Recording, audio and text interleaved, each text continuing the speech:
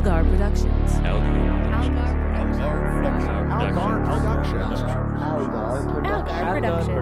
Algar Productions. You are listening to the Post-Atomic Horror Podcast with Ron Algar Watt and Matt Robotham.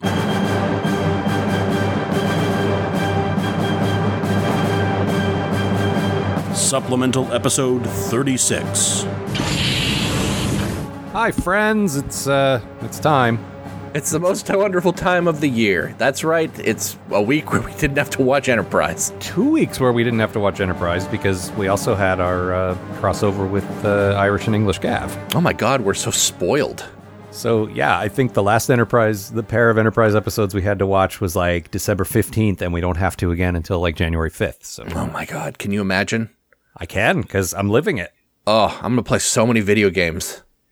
I'm going to watch things that aren't about fucking fucking John Archer and Malcolm Reed. You mean trained diplomat John Archer? Trained diplomat John Archer and trained something or other Malcolm Reed. I don't know that he's been trained. I think he's just sort of honed his natural talent for being a creep. By trained, I mean he was hit by a train. I wish he was hit by a train. Trained! Oh no, my Britishness! But that's all he has. Good. But it's my only line. I can't get by on my looks, I'm a candle. Remember when we thought he and Trip looked the same? Yep, I sure do. That was a weird time, because now, no.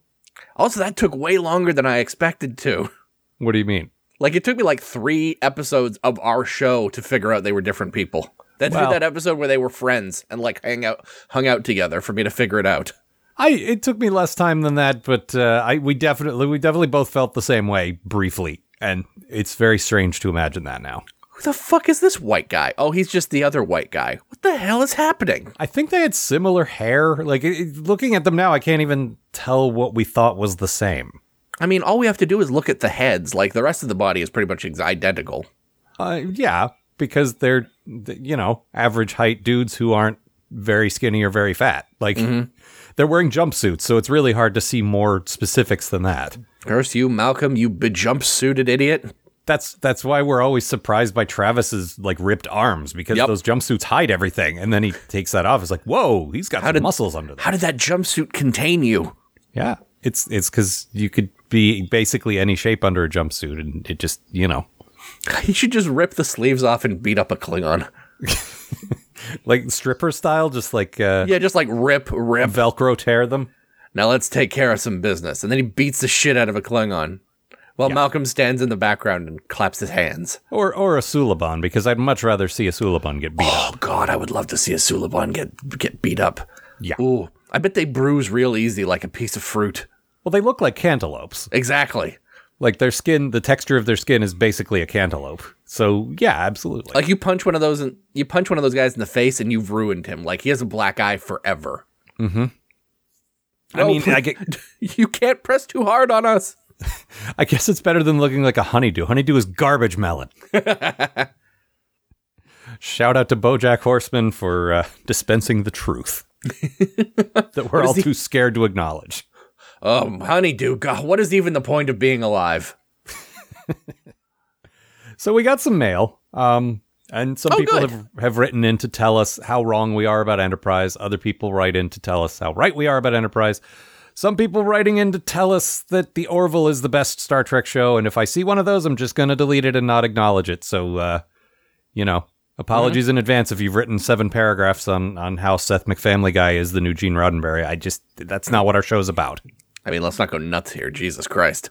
I mean, if you want me to read them, Matt, it's your show too. But I can tell you, as the guy who gets a lot of the mail and the tweets and stuff, I'm already sick of hearing that.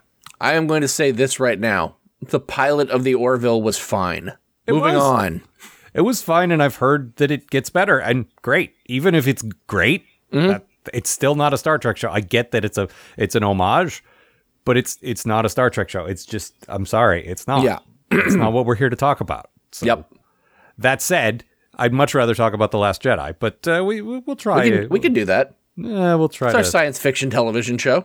I mean, podcast. But again, then we might as well talk about the Orville, and I don't want to. It's out of spite. It's out of spite at this point, because the Orville and Discovery came out around the same time, and everyone keeps saying that Discovery's not Star Trek and the Orville is, and just shut up.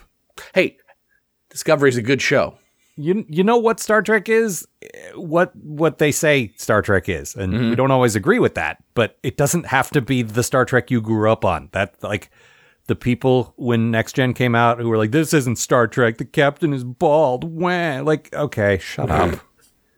But that's what it feels like now. It feels like this doesn't conform to your idea of what Star Trek is, therefore it's not Star Trek. Like, you know, that strangely ties into Star Wars, too, now that you mention it. I suppose it does. It's almost like fans of things are terrible. Uh-huh. So, that said, let's hear some mail from some people. All right. This one comes from DC. Unfortunately, not DC Fontana. But, well, hey, DC, we're still pleased to hear from you. Yes. Hey, I heard you guys were looking for some good points for Enterprise going forward, so here are some. Yes, please. Season 2 is better than 1 and more consistent. I can say that I completely disagree with that. Mm-hmm. I mean, maybe you don't, but... no. Season 2 was a rough stretch of episodes. Mm-hmm. Season 1 had some brighter points. This is why we're looking forward to Season 3? Well, I think the next 2 seasons... I wonder if you can go higher than that. I can. For the rest of the supplemental. Let's not go nuts here. Okay. The worst part is I have kind of a deep voice normally. Yeah, I know. It's frustrating to me because I have like gross sinus issues that I can't make my voice go high because of physical problems. But no, dudes with deeper voices usually can make their voices go higher, I've noticed, and I don't know what that is, but I covet it. I don't know what to tell you. Also, I can't sing, so. Yeah, but you can do a Monty Python Pepperbot voice where I cannot. That's fair. Okay, yeah, so you can't do it. Yeah. That penguin on the television's about to explode. It's not the exploding penguin that's funny, it's the woman saying television. Oh, a lot of it is funny. That's comedy writing. I have to stop now, my neck's gonna fall out. I covet your neck injury there. And what do we covet, Clarice? DC goes on. Travis gets 2 episodes this season, as does Hoshi. Mm-hmm. I liked now this is like, I think he sent this in before we started season 2, so this is all stuff we know already. All right. Travis's episode where he went back home wasn't bad. Mm-hmm. I don't remember what other episode he had, but I remember being under the impression we knew nothing about him prior to that. So yep, we still don't really. We just know he went home one time. Yeah, but that was something. Yeah. I do feel like, and I've said this before, Hoshi was almost completely given the Travis treatment this season. She really was. Like, there is very little Hoshi in this season. Yeah, season 1, we were enamored of her, and there was a lot of her, like, right out of the gate, and we were happy about that. And then she kind of just got shifted into the background. Yep. DC says, fewer temporal Cold War episodes. That I did like. Mm-hmm. No, we appreciate that. Yeah. Trip gets his big character art throughout season 3. Yeah, we got a glimpse of that, I think. I think that's a thing I'm looking forward to. We'll see. I mean, if it's good, you know. Yeah. I don't want Trip to be mad and sad all the time. Like, that's not the character I fell in love with. I feel like that's what they're going to do, but the show doesn't do subtle. This is the year we make Trip grim and gritty, and fuck you. Yeah, this is like fried Battlestar Galactica. I gotta avenge my sister. What died? Sweetie. Some say we all. Sweetie, no, just calm down. Yeah. And then in the third to last episode, I'm going to mysteriously kill myself for no reason. And then I was an angel the whole time. Caw. Angel's caw. Oh, okay. You just like that sound. I really do. He says, T'Pol gets more character development this season, and we learn more about her family's history. Yeah, that wasn't so bad. Cool. I'm done with that. And again, this is referring to season 2, which we've now seen. This was written, I think, probably for us to answer at the end of season 1 and just didn't get in time. Cool. I'm down with that. You saw that, Matt. Oh. Yeah. Porthos gets his own episode a night in sickbay. Yeah, that was okay, except it just underscored how terrible Archer is. That had the great appearance of fake Porthos. Oh, God. Yeah. The world's most unrealistic dog puppet. No, it wasn't a puppet because puppets are made to move. No, this was just made to float. Yeah, it was an immobile puppet. Oh, my God. I want to know who got to keep that. Yeah.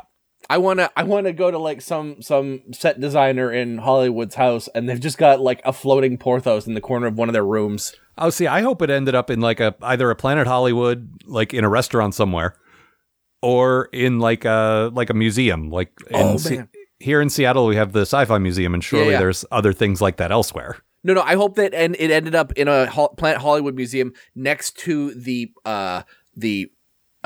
Sylvester Stallone frozen in ice prop from Demolition Man, which I know for a fact exists, and it's at a Planet Hollywood. Excellent. Why isn't he one of the co-investors of Planet Hollywood? I know. Yes, he is. A bunch of those big Hollywood tough guys went in on that. Yeah, no, one of them. One of the Planet Hollywoods has like a giant chunk of fake ice with a completely buck naked Sylvester Stallone floating in it. Ah, excellent. Does he show his little Rocky? I forget how they cover it, but it's definitely well, covered. with a Porthos puppet is what you're suggesting. Probably. And DC concludes, also, the Mirror Universe episode you're dreading is actually a fun and comedic campy episode that has the secondary characters be the leads. Yeah, I've seen it. I did not find it comedic, but that's before I had the context of the show. So maybe, I will say that I haven't seen it, but I do know for a fact that they do a completely like a Mirror Universe opening credits, and that's a good fucking idea. No, that I liked. I remember, and I've seen it independent of that since then because it's on YouTube. So yeah, so I am willing to believe that. I'll believe it when I see it. Honestly. Also, and it's a like two-parter. The third to last episode. So yeah, and it's a two-parter. Yeah. So it's like.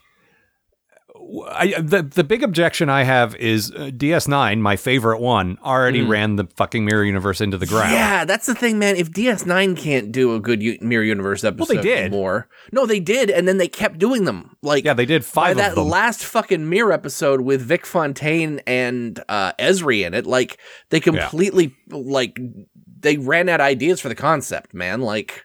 Well, yeah, it's an interesting idea to go to an evil world and see what the evil versions of your guys are like, but then what? But, like, this is, like, why I'm not interested in Discovery doing, like, a Mirror Universe episode, which they've been hinting at. We'll see. That show has done a few things, like, this isn't really a spoiler, it's a little bit of a spoiler, I guess. They did a time loop episode, which was great. Yeah, we hate that. Like, we're so sick of that. But the thing is, Discovery's take on it is different. Yeah. Because it's not the same Rick Berman and company 20 years, like, stale writing team. It was somebody new giving it a new spin, and it wasn't so bad. So the other thing is that show made Harry Mudd a legitimate villain, which, if you had told me that a year ago, I would have hit you in the face. Yeah, and Dwight Schrute was not terrible as Harry Mudd. At all, no. Yeah. It's pretty good. Also, the end of that episode was probably the best thing about that show so far. Yep. But we definitely won't spoil that. God, I want to watch Discovery. I mean, you can watch it anytime you want. No, like, not just for this show. I fucking miss it. Like, I want Discovery to come back so I can watch it again. It's back in a week. It's back on, like... Oh, shit, seriously? Oh, good. Well, maybe 2 weeks. It's, like, the first week of January. Okay, oh, fuck, good. I want to say January 7th. Between that and The Good Place, I got something to look forward to. Both of those shows are back in early January. So that's awesome. The wait is almost over. All right. Next one comes from David, and he says, Hi, David. Don't you think you've been light on Enterprise? So this is the other end of the scale. Sure, you've given it lots of due criticism. Maybe after the barrels of vitriol you spent on Voyager, you're cutting this junk pile too much slack.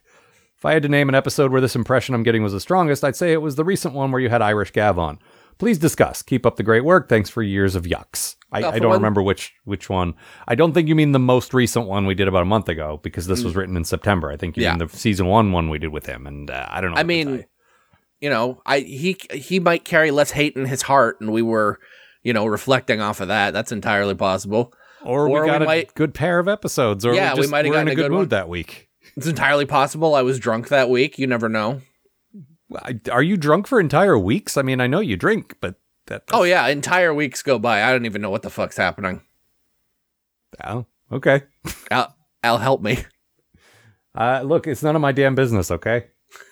Well, as long as you keep showing up for the show, I don't give a fuck what you do in your spare time. Yeah, look, on the one hand, you have the people who advocate interventions. On the other hand, Prime Directive, man. Uh-huh. Infinite drinking and infinite combinations. You don't even have to change the acronym.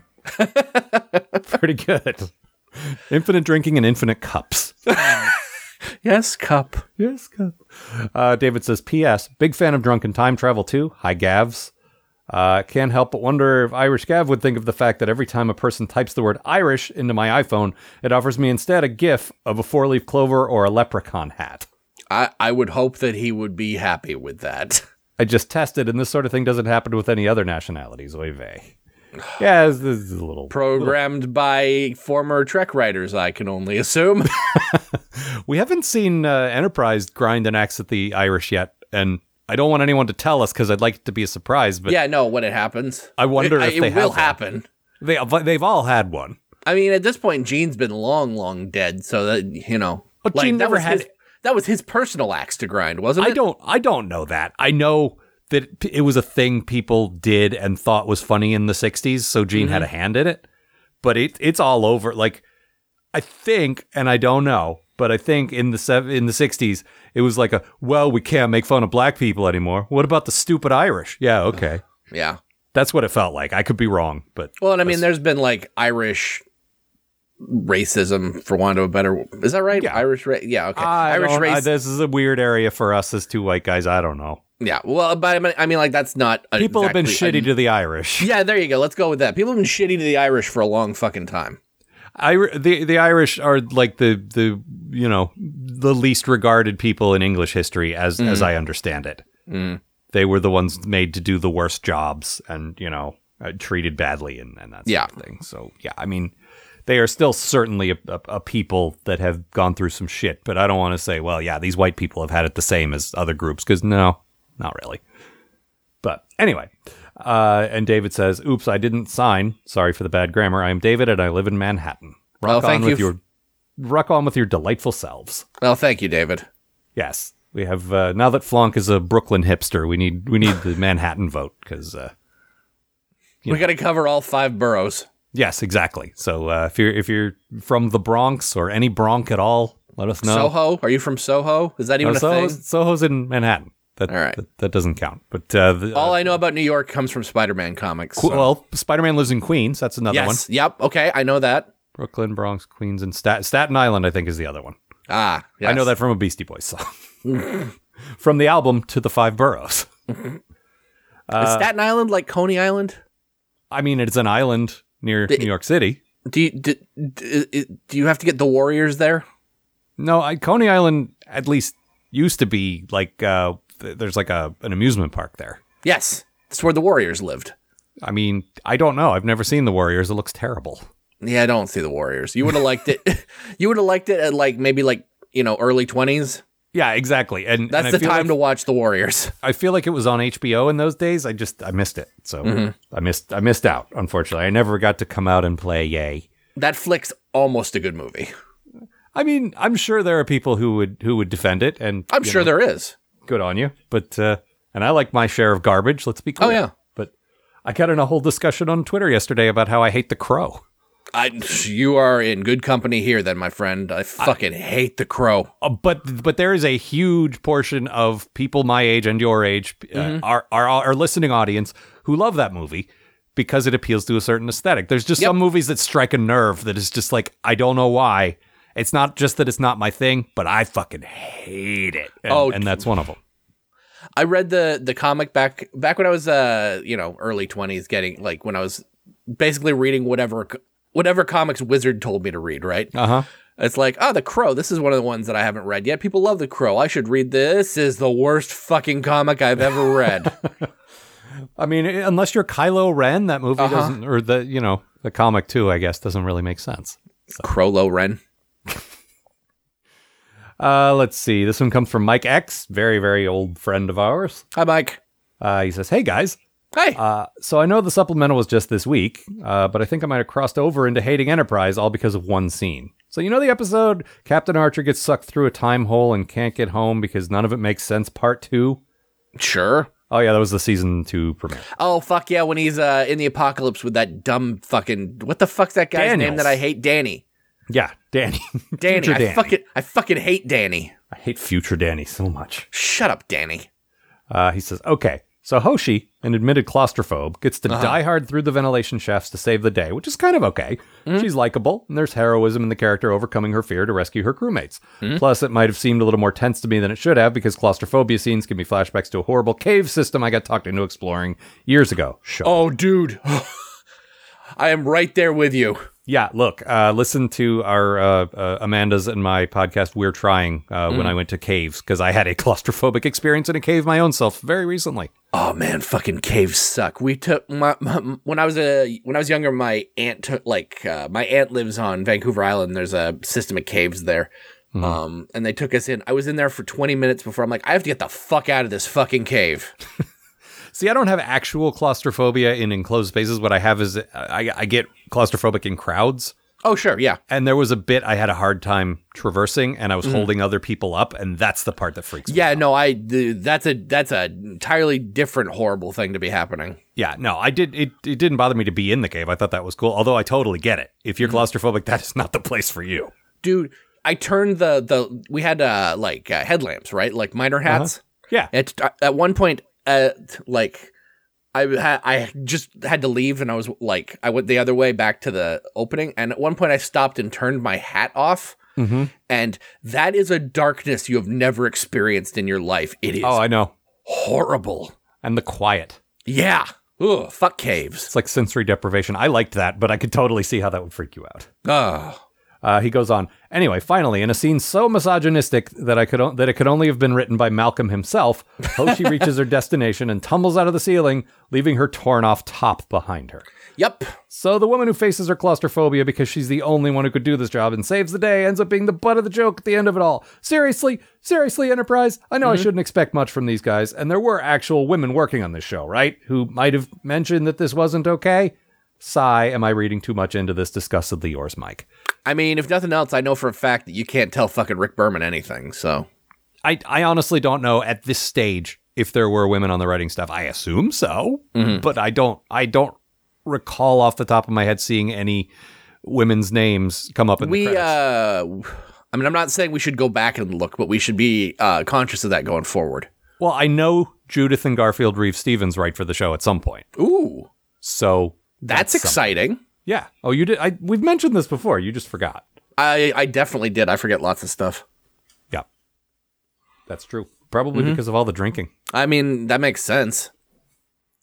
I like that. I like that theory better than my brain just doesn't work very well.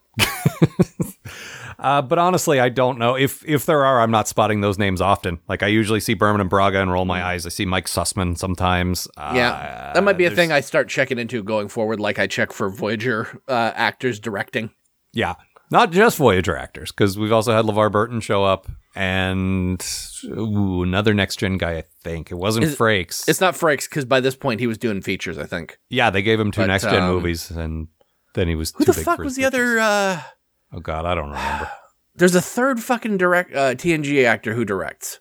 Ugh, all I can think of is LeVar Burton, and I know for a fact it's not Brent Spiner. No, it's definitely not Brent Spiner. Anyway, no, Mike, you're not wrong. That's disgusting, and we said so at the time, and we still think so. The thing is, on their own, and this is something we had a hard time talking about when Michelle was on, any individual moment of Enterprise is fine. It's the collective combined, like, week after week after week. If they hadn't done all this gross stuff to all the women on this show, and that thing happened with Hoshi, and Malcolm wasn't a gross, it might have been cute and funny.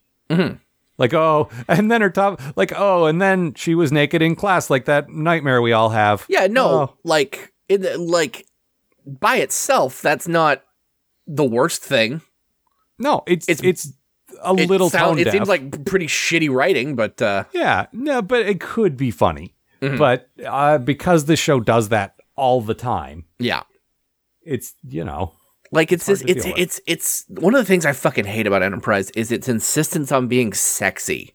Yeah, it's like, and it's that sexy that Trek has never been able to do. Not since TNG. At the very least, would say that there is stuff on original series that pulls off sexy pretty well. Yeah, but there's also stuff in the original series that is full-on 60s misogynistic. Oh, you are not wrong. Like I am not forgetting. Yeah, I am not forgetting Mud's Women or poor Janice Rand. Oh yeah. Yeah. Never forget Captain Kirk raped a woman. Yeah, no. At least one. Let's see. This one comes from David and says, "Hello, Hi, fine David. fellows.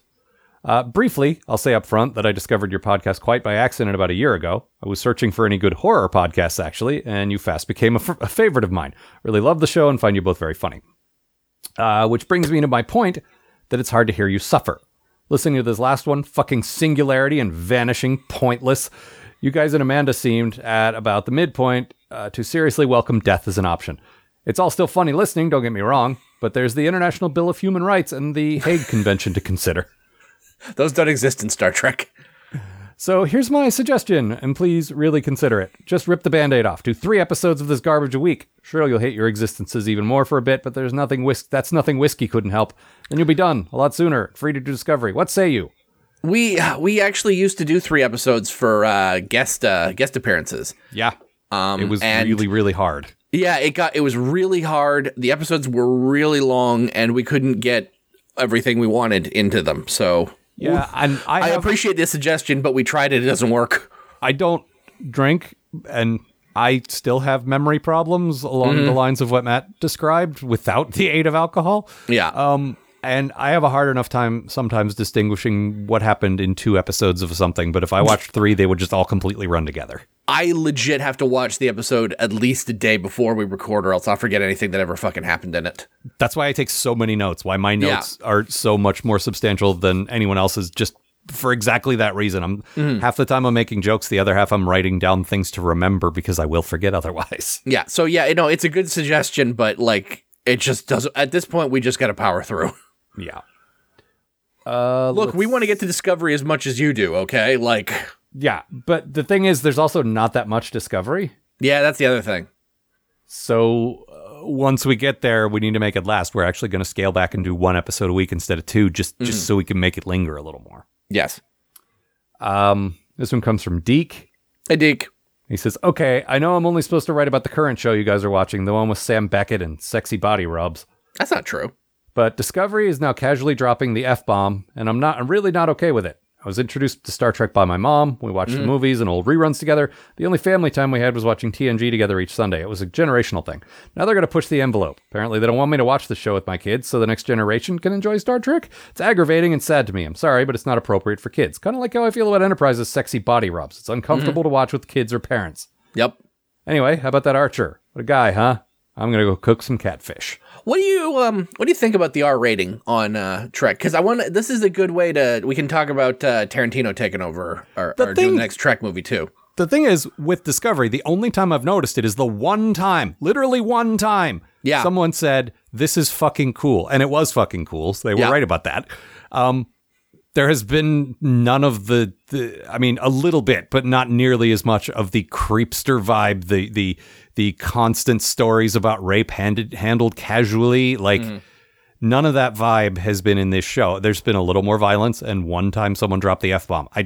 I honestly think Enterprise is way worse for a child. Yeah. In terms of tone than Discovery is. Also, like, I grew up watching original series, and there's a bunch of stuff on that show that I wouldn't show to kids. Yeah, exactly. Like, I didn't used to watch TNG with my dad for a while because I watched the casino episode and it had a scary skeleton in it. Right, you and your whole skeleton thing. No, I feel like they're not really dealing with anything that Star Trek hasn't dealt with before. Someone said the F word once and there's been a little more violence. That's it. Like, I get that they're trying to market it that way, but do you disagree? Have you seen things in there that are more... I'm trying to think of, the F-bomb, I don't know, it's violenter, I guess, but like... Is it, though? I haven't seen a whole ton of, like, really objectionable stuff. Also, but on the other hand, I am not the person who should be choosing anything that a child should watch. Well, yeah, God, no. I one time showed Mal Cabin in the Woods and told her it wasn't that gory about 5 minutes before the scene where the doors open up on the elevators and about 20 people are eviscerated by every monster Joss Whedon could imagine. Right. And she turned to me and go, not gory? I'm like, I guess I don't see gore like most people do. Not Joss Whedon, the other guy. Oh, Drew Goddard. Yeah, that's him. Yeah. I just like, and I also the same because like I'm not like I don't have children. I don't really talk to children. I have no idea. But seriously, the only thing that looks objectionable to me is that one thing. And there's not any graphic sex. There's a little bit of violence, but honestly, with all the TV that's on now, it doesn't really jump out at me as any more violent than any other TV show on right now. Like I get what you're saying that Star Trek should be wholesome or whatever, but I don't know that it ever has been. So I think this is that idealized version of Star Trek that people have. I would more like, I mean, with anything, monitor it yourself and make the decision, whether it's for your kids or not. Yeah. And okay, if you don't want them to hear the F word, that's completely acceptable, man. Like, yeah. But also don't have them listen to this show for sure. But also, look, not to tell you your business or anything, but kids swearing is the funniest fucking thing in the world. Kid dropping the F-bomb is hilarious. I've been working on my niece for like the last 5 years. Nothing yet, but I'll let you know. All right, fair enough.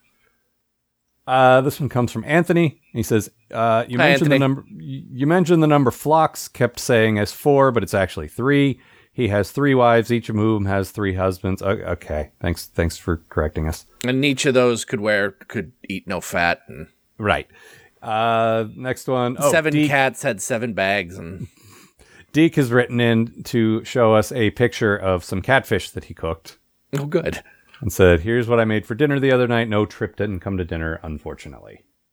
That's too bad. We'll put a picture of that in the show notes. I imagine he just wanders the world looking for a dish of catfish that he could eat. Wanders the time stream. He's got Daniel's like time machine thing. Deke, dinner's almost ready. Oh, that's odd. A knock at the door.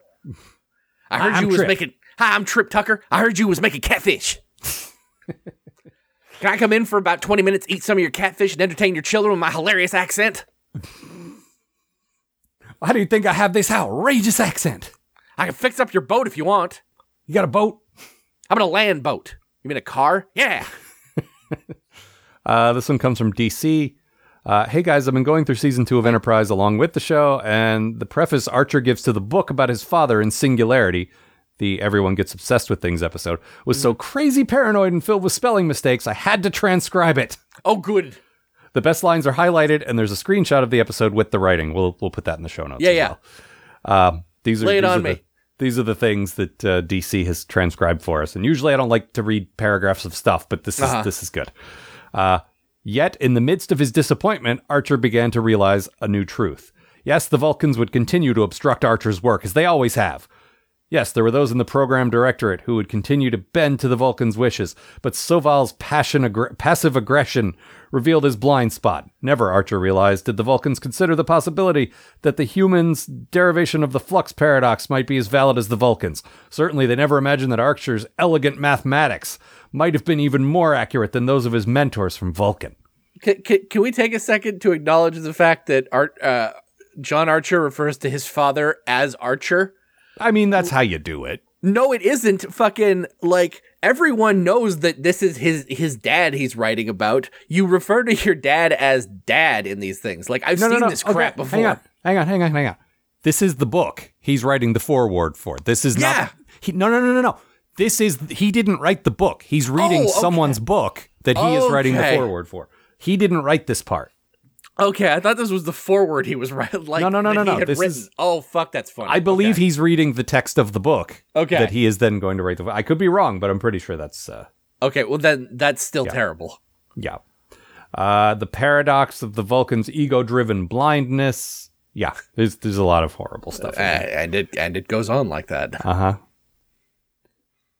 And apparently, there's some typos in there too. So we'll definitely share the screen cap for you in the show. Well, it's a first draft. Also, I don't think they actually intended for anyone to look at it.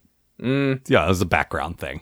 If that was the case, they should have done the comics thing and just put in a bunch of like Yeah, lorem ipsum, so forth. And then we could have taken screenshots of that and made fun of it. Yeah, I mean, look, no matter what you do, you can't win with us unless you write a perfectly written book in universe, in character as whoever the author was. We're going to complain about it. Yeah, and then we'll probably complain anyway about you not giving us anything to complain about. Why'd you put so much work into this? I've been watching the show Jane the Virgin, which I was going to watch as ridiculous research for my soap opera, and it turned out to be actually really good. But the main character is a novelist, and apparently they published her actual novel as a real book. Oh, wow. And that is some devotion to world building there. They did that for Castle, too. There was a series of Castle books that you could that's buy right. He's like an author or something, right? Yeah. I like that kind of thing. I'm not interested in buying it, but I like that it exists. There's also... Did you know there was a Captain Proton book that was written to be, like, to just read, like, old Captain Proton books? No, but that's fun. Yeah. That's not quite the same, because I don't think the writers made that as the tie into the show. I bet one of the book writers said, can I please do a Captain Proton book? This would be so cool. I mean, it's like, it was advertised as Voyager, and there's a fucking picture of Paris on the cover, so... Well, yeah. But that's what I'm saying. Like, someone who's, like, contracted to Pocket Books or whoever probably pitched that. Yeah. Like, it wasn't the writers of the show writing that as extra material and then publishing it. Like, sure. There's, a bit of a difference. This one comes from John Wiggins, and he says, Dear Al and Paul Hey, John. Rudd. How are I'm you? Paul Rudd. How are you? I'm fine. Why do you both hate time? Did time touch you in a bad place? Or is time bad? Is that it? Well, I mean, time is the fire in which we burn, so... Yeah. That's not great for it. And it waits for no man. I perceive it as a hunter. I prefer things to be more patient. Mm-hmm. In Star Trek, it's because they always use it as an escape hatch. They always just like, and then we timed, and it didn't happen. The amount of times that Voyager would use it as a reset button really hammered it in. Like, Trek's been doing time travel episodes since the beginning, and they vary. It's part of the format, though. Yeah, but they can use that as a real just none of that ever happened. Well, then why did I watch it? Yeah, why did I invest 45 minutes in this when it just got undone anyway? Because it's the none of that mattered thing. We talked about this in Voyager. This is a way they really fucked up Year of Hell, which was a great episode until it wasn't. Yeah, here's a miniature version of what you always wanted from the show, but it never happened. Yeah, exactly. That's dumb, man. Yep. Our characters are the sum of their experiences, and by taking away their experiences, you diminish their characters. That's pretty profound. That's I know you think stuff like that, but you usually don't say it like that. You didn't even say fuck in there. It's my thesis. That's impressive. Oh, thank you. Now you have a PhD. Pretty sure how that works. Take that, PhD owners. Now I'm one of you. Star Trek hasn't done a good time. I mean, until that time loop episode we were just talking about with Discovery. What was the last good time episode you saw? Did Voyager do any? Oh, fuck, they must have. They must have done one that was... I mean, the 90s one was okay. Yeah, that's it. I like the 90s one. I think. As much as I used to bitch about camp, I've come to appreciate it over the course of doing this show. But early on... I rolled my eyes at episodes like Rascals and stuff like that. But I've come to appreciate, okay, this is just a dumb episode and some dumb stuff's going to happen and it's just fun. Yeah. And when you do one of those and you go to a time period we haven't seen before, seen our characters in before, that can be fun. I like that 90s Voyager one, and I like treating it like the one where the original Enterprise went to the 60s. Yeah, exactly. That's a fun fish out of water, just like the Star Trek 4. Mm-hmm. Yeah. Same kind of thing, I enjoy that. But that's pretty much the only kind of time travel episodes I like. Now, if the Discovery goes back in time to now, I'm going to be real depressed. Well, yeah, pretty much. Everyone just stand around. Wow. This is the low that we hit before things got better, huh? They're going to blame it all on World War III. Yeah. Well, maybe it happened in secret, like the eugenics wars. Yeah. Could be. John Wiggins goes on, what would you do to make Enterprise a good show? You must show your work and be very detailed. Let's see. First of all, Archer needs to be a better character. Oh, yeah.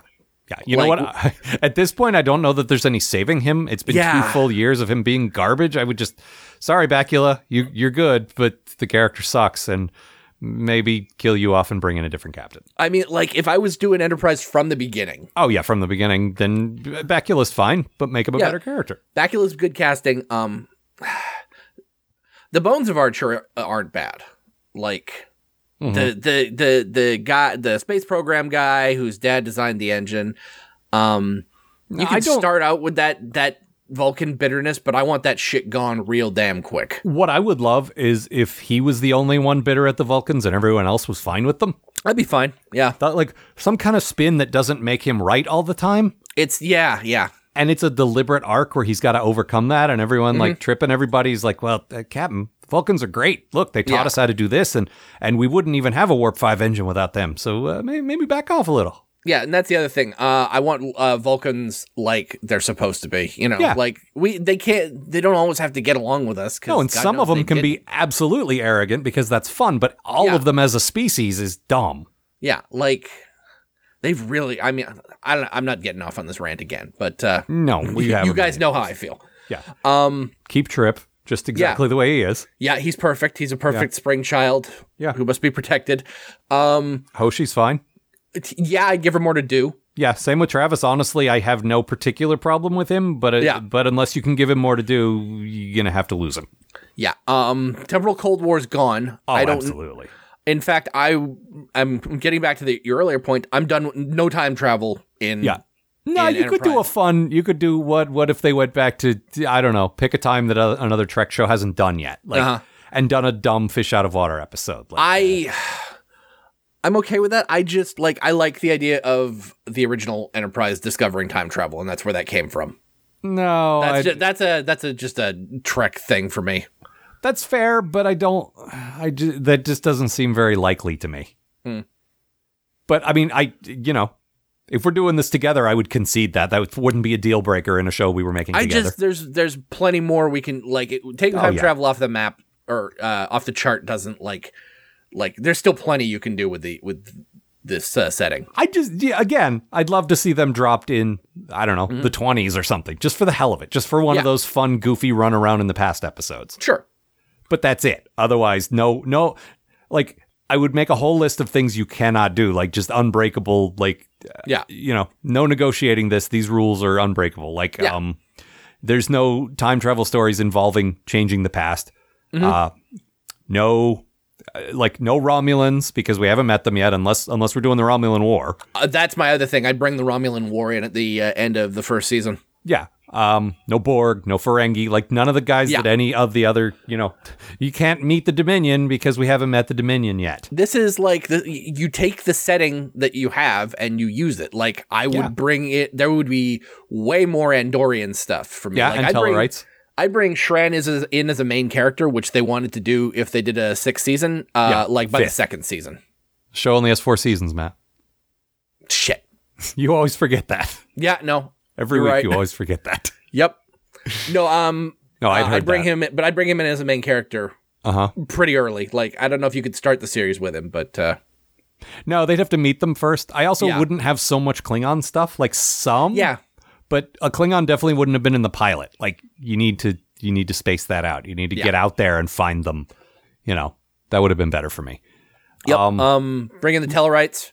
Yeah. Basically just the main, the 4 main Federation guys. I'd if you're going to do a series about the birth of the Federation, having those 4 guys together is a good idea. No, and as I've said, and they've done some of this, and I know they'll do some more of it, but more original series guys. I know the Orions show up at some point. The Orions are good. Tholians, Gorn. Yep. More, and I know some of that stuff shows up. I know, but I've also seen the way they do it. I know what they do with the Orions, and it looks terrible. But we'll get there when we get there. I don't want to tell you, Matt, but it's stupid. Oh, good, something to look forward to. Real stupid. But way more diversity. Maybe the crew would not be 1/3 women. Maybe it would be half women, and that would maybe be great. They wouldn't have a creepy, rapey vibe all the time.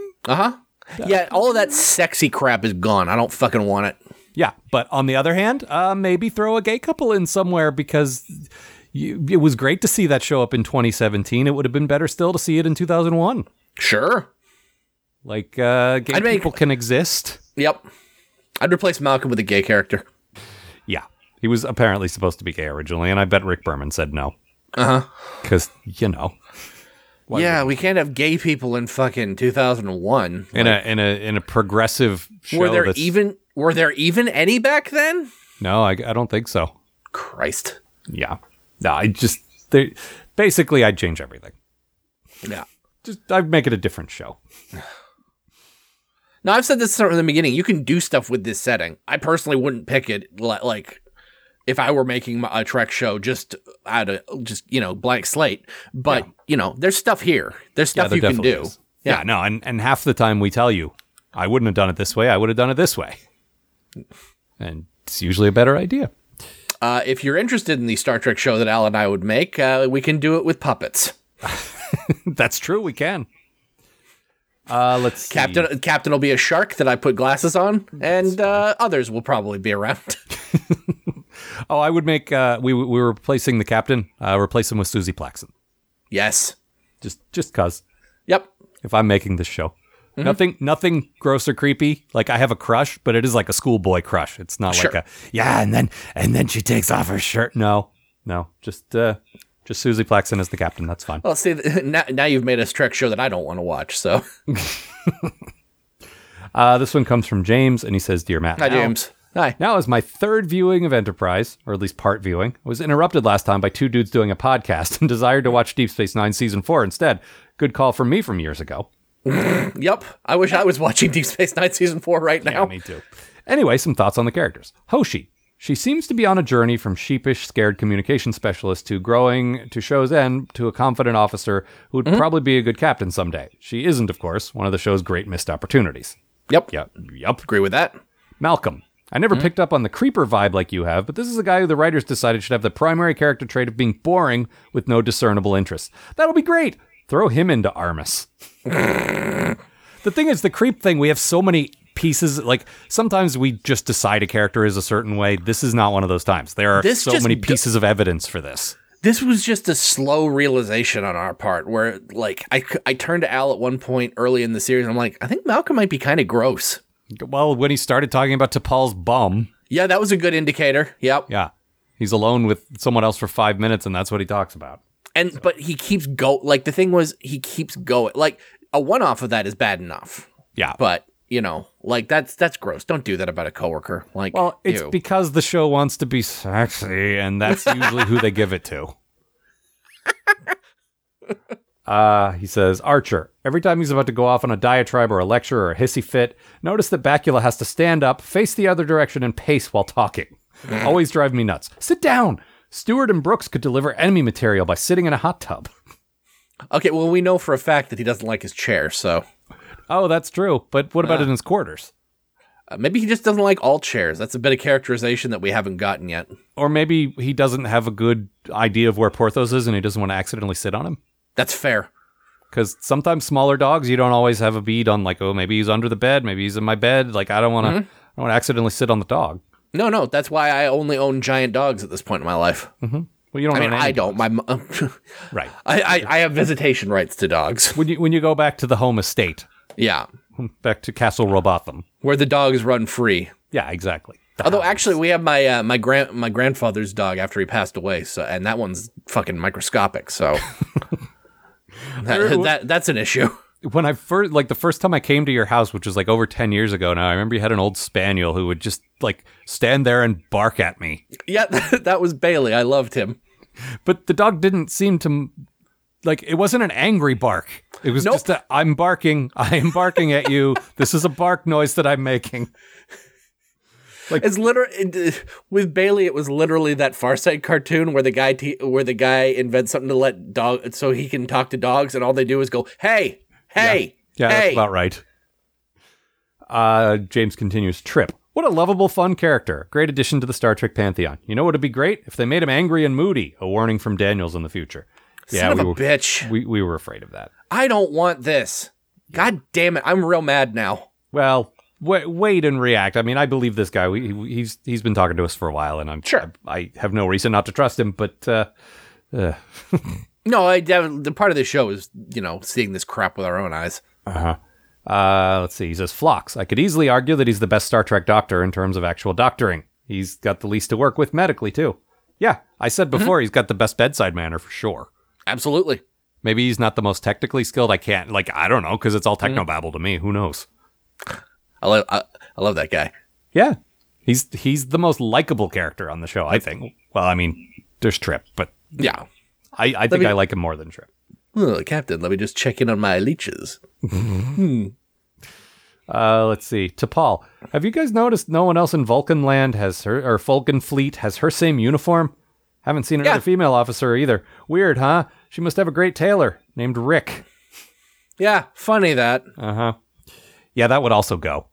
Yeah, definitely. In our version of this show, she would not be wearing the skin tone. I would give her fucking Vulcan robes like they wear, or a uniform, one or the other. Yeah, and I would contrive a reason for her to put on a uniform in like season 2 or 3. Yep. Actually, after having her leave the council at the end of season 2, that's a good time to stick her into a Starfleet uniform. Yeah, just so she's not set apart from the crew visually as much anymore is my reason. No, I agree. And then he says Travis. There's a Travis? The practical Joker with all of his great ghost stories and guns. Right, that guy. See, we can name like 3 things about him. Yeah. That's something. 3 whole things. This one comes from Alice, and Alice says, Dear Horrors. Don't know about that as a great way to refer to us. It's a little hurtful. Oh, I read over this. Alice is basically arguing that the cogenitor episode, the one with the third gender. Oh, the third gender one. Yes. Yeah. Is basically Handmaid's Tale. And it had not occurred to me until Alice made some excellent points about this, but absolutely. And this is a very long email. I'm going to I'll put the text up in the show notes so you guys can read this because it's great. Now, Alice always gives us interesting stuff on supplementals. Absolutely. I don't know if you're familiar with The Handmaid's Tale. I actually just watched the series this year. I haven't seen it yet, but it is stressful because it's very good social satire or satire commentary. Near future dystopia kind of thing. It was just like, okay, this is basically how it already is. Oof. Yep. or where it's going. No, and the show was quite well made, and Amanda's read the book, and she said it was actually quite faithful. They added a subplot to give some other characters something to do, but apart from that, it's pretty much spot on. So, all right. So yeah, that's good. And yeah, she says, so anyway, am I crazy, or did the writers intentionally rip off The Handmaid's Tale? They probably did, because it was definitely around back then, right? That book's been around for years now. Yeah. Margaret Atwood. Yeah. Canadian treasure, Margaret Atwood. I was about to say, that you must know about that because of Canadian content. As someone who's worked in Canadian bookstores for 15 years, yeah. Yep. No, it was an excellent show. And honestly, if Amanda had told me the book is way better, I would have read that too. But she said it was almost exactly the same, so didn't really see the point. But no, I mean, Star Trek has been doing that from the beginning too. Like they'll take a thing they like in another medium and just make a Star Trek about it, and that's fine with me. I liked I liked Die Hard on the Enterprise. I've liked some of the borrowing old World War II like submarine movies and stuff. Like there's a lot of stuff they do like that, and it doesn't. I wouldn't call it a ripoff. Maybe an homage. Maybe even an unwitting homage that happens sometimes. Yeah, just don't call it a comeback. No, been here for years. Yeah, I'm kind of like Shaft. So you could say I'm shafting. I don't think that we could say that. All right. Well, don't you ever pull my lever, because I explode. Good advice. I could quote terrible LL Cool J lyrics all damn day. Can I just say, finding out that you have a lever that makes you explode is kind of upsetting, considering how long we've been working together. Like, don't you ever pull my lever. This should not be new information for me. Hey, I don't know what to tell you. I didn't know you drank for weeks at a time, so... I mean, that's fair. We're all learning about stuff this week. This one comes from Douglas. Douglas. Hi, Douglas. Are you my uncle? Oh, I was thinking of that when the branch was rubbing against the window when they thought the cheat was talking. Douglas. I mean, that's terrifying, but not as terrifying as like my uncle writing a letter to my podcast. You That don't know means which people in my strong bed I'm family have talking been about. listening to this show. I mean, can't it's have that. I doubt it because it says greetings from cold, rainy Sydney, Australia. Okay, that doesn't quite make sense. So yeah, go ahead. All right. I've been a huge fan of your show for years. It never fails to thank brighten you. up my mornings early in a week when I need it the most. I just want to say, even though I thought your most recent show with Vishal covering the breach and cogenitor was your best episode yet, a funny, thoughtful, and respectful discussion. Even though I agree with Vishal's and Matt's take on the episode and its dilemmas, I thought that Al's dissection of how Enterprise lacks any character continuity, Archer the interventionist one week, Archer the diplomat the next, was very well argued and convincing. Keep up the great work. I'm glad I found your show. Warm regards, Douglas. Oh, thank you so much. That's really nice to hear. Honestly, that's what I always hope for with the show, is I want us to disagree. And I know early on, Matt was a little worried about disagreeing because we don't want to fight. We're friends, and that's stressful. Yeah. But we can debate, and we can say, I think you're wrong. Here's why. Okay. Well, I think you're wrong. Here's why. All right, let's move on. It helps to have backup. Yeah, well, I still think, take a stand. Not going to bug me. I'm not going to say you're stupid. Listen, arguing with people is against my nature, both as a Canadian and as someone with horrible personal problems. Okay, but, I'm saying no, it's not. Oh, shit. I just hang up. Yeah. No, I honestly do like an episode where one or more of us takes a different stance just so we can get some discussion out of it, because Matt and I just sitting and ragging on the same shit every week is boring. Like, a debate gives it something, gives it a different texture. Yeah. I'm glad about that. Well, almost as bad as us agreeing on how great something is. Ugh. I don't know about that, because that hasn't happened in a long time. When's the last time we agreed on how great something was? Oh, God. On this, not that you and I disagree a lot, that the show hasn't given us anything great. Since Deep Space Nine finished up, and we were both like, that was a great fucking last episode. No, we've had a couple of like when we realized that Kate was great.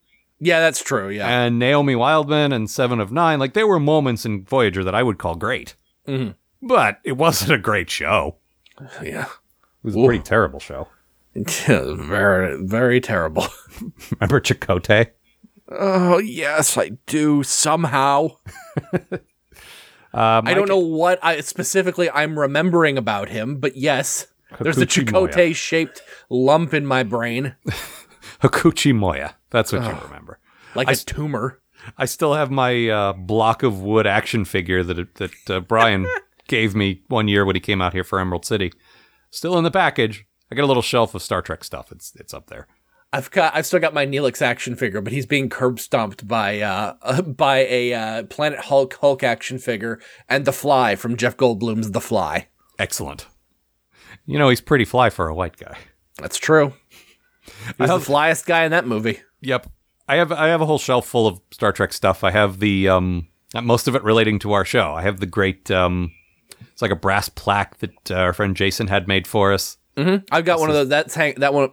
Mine's hanging up in our bedroom. Excellent. Did he make two of those? Yes, he did. I have one too. Oh, excellent.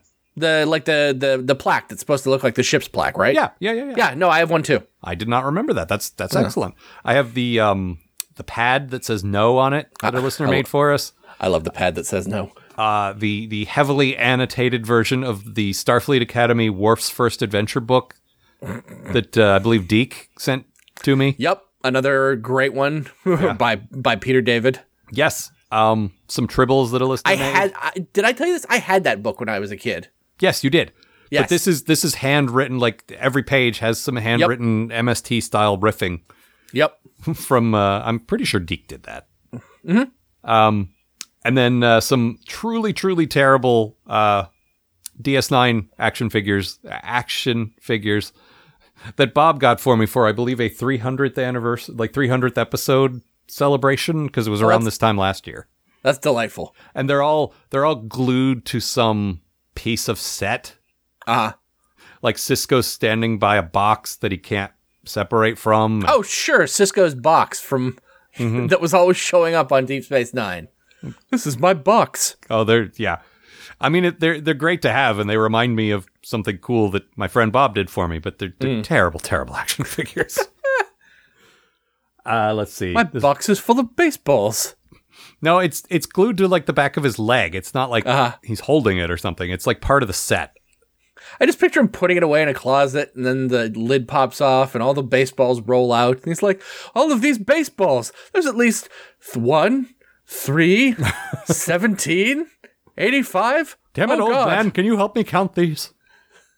There's 5, Benjamin. There's 5 baseballs. Oh, God. That's not what I got at all. I got a remainder. My math doesn't check out. I'm Cisco, and I'm bad at math. That's an odd choice we made a couple of years ago. Based on one thing that happened in one episode, and it just kind of really got away from us. Yep. This one comes from Mike X. Hi, Mike. And he says, again, hi, Al. Hi, Matt. Hi. Oof. Well, that happened. Enterprise Season 2. You know, I broke my elbow one time. Might have mentioned in an email on your other podcast back before your space-time accident revised history and turned it into a sketch comedy show. And I can honestly say the pain of exercising the scar tissue out of a cracked elbow joint 2 days after the injury is nothing compared to this last season. God, that sounds painful. I don't know why I'm watching anymore. I mean, I'm not even getting paid for it the way you guys are. Yeah. Let's not talk about how far into debt I've gone this year for our creative projects. More for the game we're making. But Nick and Wilkins game coming soon. Yes, but this show also costs a bit of money from the server costs, from having to buy copies of Enterprise for us, from occasionally traveling to record together or do live shows, booking the venues for live shows, like So to that end, if you want to maybe throw us a buck or two, there's a link in the show notes for that. Wasn't gonna plug that, but while we're talking, we could use that. This has left me with a lot of questions. Not really big life with a capital L questions, but more like, why does Gene Roddenberry hate me? If a large portion of Star Trek is terrible, doesn't it logically follow that all Star Trek is, by extension, terrible? And should I just give up caring about Trek in any meaningful way and throw all my support behind something that will never let me down, like, say, Star Wars? So yeah, answer me that, I guess. Or don't. I'm not sure I care anymore. Stupid Enterprise. Anyway, see you back here for Season 3. The thing is, like, when it gets this bad, and you're wondering to yourself, and we've had this moment, I've had Al say to me, Matt, I don't know if I like Star Trek. Yeah. You go back and you remember the stuff that actually is good. I was home at my mom's place a couple months back, and very bored and with access to Canadian Netflix. And I ended up watching Journey to Babel. Just because I had nothing else to do and I didn't want to go to bed yet. And that shit's real good, man. Like, there's a reason we do this show. It's hard to remember now that we're in year 7, 8. No. Are we in year 8 yet? We started in 2010, so when the calendar changes, we will be in year 8. Yeah, in year 8 of this show that we've been doing. And, like, there's still stuff that's, like, there's a reason we like Star Trek. There's some really good stuff out there. You just need to go back and remember that stuff. Go fucking stop watching Enterprise. Go watch Deep Space Nine. Well, the problem is it's all stacked in a way where the good stuff kind of happened in the first half, and we knew this going in. We just kind of ignored it. Yeah, it won't be that bad, or we won't still be doing it. Like one or the other things kind of popped into our heads. But the thing is, if it were distributed more evenly, it wouldn't feel so painful. It's just the last 2 shows until Discovery came along were the worst things. Yeah. They completely lost sight of how to make a good Star Trek show by the mid-90s, and they kept making them until the mid-2000s. Yeah. Like, it took 10 years for this era to end. Mm-hmm. But, like, when you're feeling like that, go back, man. Like, watch Best of Both Worlds. Watch, like, fucking Wrath of Khan, Undiscovered Country. The like 10 episodes or whatever it is that opened season 6 of DS9. Go watch Trek 09, the show that made us do this in the first, or the movie that made us do this in the first place. Not everyone's into that. That's fair. Like, I get that. I don't get if someone watches DS9 and says this is a bad show. That I don't understand. But I do understand people not liking Abrams' take on that. That's, I get that. But no, there are absolutely a lot of great. I mean, there's like a season or 2 of Next Gen that's almost entirely perfect. Yeah. I want to say season 3 and season 4, like there's like 1 or 2 bad episodes and otherwise quite good. Same with DS9. Yep. and large portions of the original series. Like, maybe not large portions, but Yeah. there was a run there. More than you think of the original series. Yeah. Most of the movies. Yep. I don't go for that odd number rule. I say most of the movies. I mean, that shit breaks down the second you hit, like, Search for Spock. And I have People problems don't like with that movie. That's fine. I did. I love it. A lot of people will defend motion picture, and I didn't like that, so. Yeah, no, I would say 1 and 5 are weak. 5 is bad. 1 is just boring. But the rest are quite good. Five's a bad fucking movie, yeah. Yeah. 1 is just slow. Like, if you cut that into an episode-length story, probably okay. Mm-hmm. Yeah. There's some good stuff in there. But and if you're looking for new stuff, like, there's probably decent books you haven't read. Oh, yeah. And I'm super into. I was super into the New Frontier books for years. That's an entirely new Trek series with like new characters that if you're into Peter David's Trek writing is pretty fucking great. Yeah, for some reason I couldn't get into those, but I like him. So that's fair. I get it. But there are definitely other good Trek books out there though. Like there's a couple of authors I've hit and just everything I've read by them now I want because the Reeve Stevens is their stuff's amazing. Fucking Federation. Yeah. Prime. Did they do Prime? Yeah, they did. They did Prime Directive and Memory Alpha. Yeah, all of those are fucking great. Wait, was it called Memory Alpha? Prime Directive. No, it's not Memory Alpha. But they did another book that was about the place called Memory Alpha, which I don't remember what it was, but yeah, also good. Al really likes who's the Christopher Bennett Picard book. Yeah, Christopher Bennett. Yep. Like that guy a lot. Yep. So yeah, there's definitely stuff. The recent IDW series, most of the comics I have not been into, but Waypoint, which I think was only real fucking good. That's it the only one ran with that, 6 issues, but that's got that Naomi Wildman story. Well, it's an anthology title, so it's got a lot of stuff. But yeah, one of them was this adorable Naomi Wildman story. Did you ever read that whole title though? I've got it. It's actually I subscribe to Comixology Unlimited, and it actually just popped up on there, so I can read it for free now. Yeah, so good. Like best. Yeah. And what I've been saying for years and years is Trek is a big enough universe. You should be giving it the Star Wars treatment. You should be doing absolutely like lots of different takes on it from weird little corners of it. And this is what I was saying when they announced Tarantino's thing, which still may or may not happen. Like, I want to see Tarantino's Star Trek because I want to see a lot. Like, I also want to see some women write and direct it. I also want to see some people of color write and direct it. Like, I want to see big directors and people just coming up out of TV and like all different takes. Like, I don't want to only see Quentin Tarantino's take on it. I just want to see his along with a bunch of other people's. Yeah, exactly. This is the thing is Trek was stuck for so long. Yeah, the same people running it and writing the same stuff over and over again. Yeah, and they're gone now. And now, like, give that universe to everybody. Like, give it the Star Wars treatment. Like one-off stories directed by different directors that are, up and coming or whatever. Like, that would be great. Give my left nut to see Taika Waititi doing something Trek related. Hell yes. Or like Jordan Peele. Yes, fuck yes. To take an example of a guy who has proven himself as a great director and also quite a good, writer-performer. Yep. And he's although I'll take his Twilight Zone too. Oh yeah, his Twilight Zone's going to be fantastic. I can almost guarantee. But what I'm saying is that's how I kind of know he'd be into it. Mm-hmm. Or probably maybe he hates Star Trek, but I doubt it. He's got that. If he's doing Twilight Zone, he's obviously willing to do nerd stuff. Yeah. Or say Patty Jenkins, who directed Wonder Woman. Yes. Fuck, that would be good. I mean, I wish I could name more like female directors who have done high profile, like big action stuff, and I can't, unfortunately.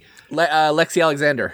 I love her fucking stuff. She's mostly TV, but she does like big, cool action shit. But I mean, that would be an excuse to do that as well, to diversify things a bit, in addition to giving it to big established directors, like, and not just Tarantino. Give it to some other guys too. I'd love to see Edgar Wright's Star Trek. Oh, God, that would be amazing. He'd do it in a fucking minute, too. You know he would. Yeah. Well, especially since Simon Pegg's in there now. Yeah. He's got his friend working right in there, so, Yeah. Bring in, oh, God, why can't I remember his name? Nick Frost, thank you. Bring Nick Frost in as an admiral. Yeah. But there's all kinds of nerd-friendly directors. I mean, I'm still coasting on the high of Last Jedi. Give one to Rian Johnson. Oh, God, that guy is so fucking good. Have you seen Brick? I have not, but I've heard it's good. Check it out. Yeah. There's just I would love to hear all these voices in Star Trek, and like that's the thing about Discovery too, is okay, some people don't like this darker take, and I completely get that. And there should be lighter stuff too. So do that too. Like, there was a point in the 90s where we had 2 series and movies happening at the same time. Yeah. You had Voyager, DS9, and Next Gen movies all happening at once, and everyone was fine with it. And that was before, like, Marvel had 3 movies out every year and a bunch of TV series, and before one Star Trek or Star Wars movie a year. Like, people are more receptive to that now. You know what I would love is I would love them to do a new animated series based on like new Trek, like the movie Trek. That could be fun. Just have do a all ages, like, it's sort of in the style of the original animated series, but good. Just them going around doing Mission of the Week stuff. I would love that. That would be amazing. See, what I would like is an animated... And there's no reason not to do that shit. Well, what I would like is an animated series that maybe covered Next Gen, DS9, Voyager, because those guys are getting older, but they could still do voices. Oh, totally. Like, Patrick Stewart is getting a little old to play Picard, but I bet he'd show up for one day of recording for an animated Picard. The dude does voice acting now. Yeah. Like, that dude is on American Dad, assuming that show still exists, like every week now. Yeah. So no, but that would be a good use, because a lot of the older guys, like Star Wars is using, I mean, they got to Carrie Fisher just in time. Yeah. But they're using their old guys while they still can, because let's face it, they're not going to be around forever. And maybe Trek needs to, like, given what we just learned about George Takei, maybe not anymore, but for the longest time, I thought there was a way to pull off a Captain Sulu thing in the middle of all this. Yeah. I don't know. At this point, give it to John Cho. I'd be fine. But, like, there's so many things you can do, and it's so weird to me that this brand is so protective of, like, they finally got a new show out 12 years after the last one, and it's pretty good. I like a lot of it, but it's not, like, I get why a lot of people are disappointed, and it's also stuck away on a streaming service not everyone can get. So, yeah, like, they should... Maybe just Disney needs to buy Star Trek. Maybe that's what needs to happen. Yeah. Because they know how to do this shit. Uh-huh. So, anyway. Yeah, the fact that, like, it's such a huge brand, and it's so... There's so much of it way. now. Like, especially when you look at how much Star Wars crap there is, and I say crap derogatorily, but I mean, like, I read and watch and play. But even just the official canon stuff. Like, there are now 9 movies plus 2 long-running series plus a bunch of garbage. But, but the good stuff. You could crank this shit out, man. Like, there's something here for everybody, or there should be. Yeah, absolutely. And, I didn't love Rogue One, but a lot of people did, and I'm glad it exists. And some people don't like Rebels, but I really do. Like, give things a different tone so that they can appeal to different people. Give someone that fun Star Trek show that they say they wanted from Discovery. Like, by all means. Like, that's the thing is, and maybe this is what Deke was talking about earlier, getting kids into Trek is hard now.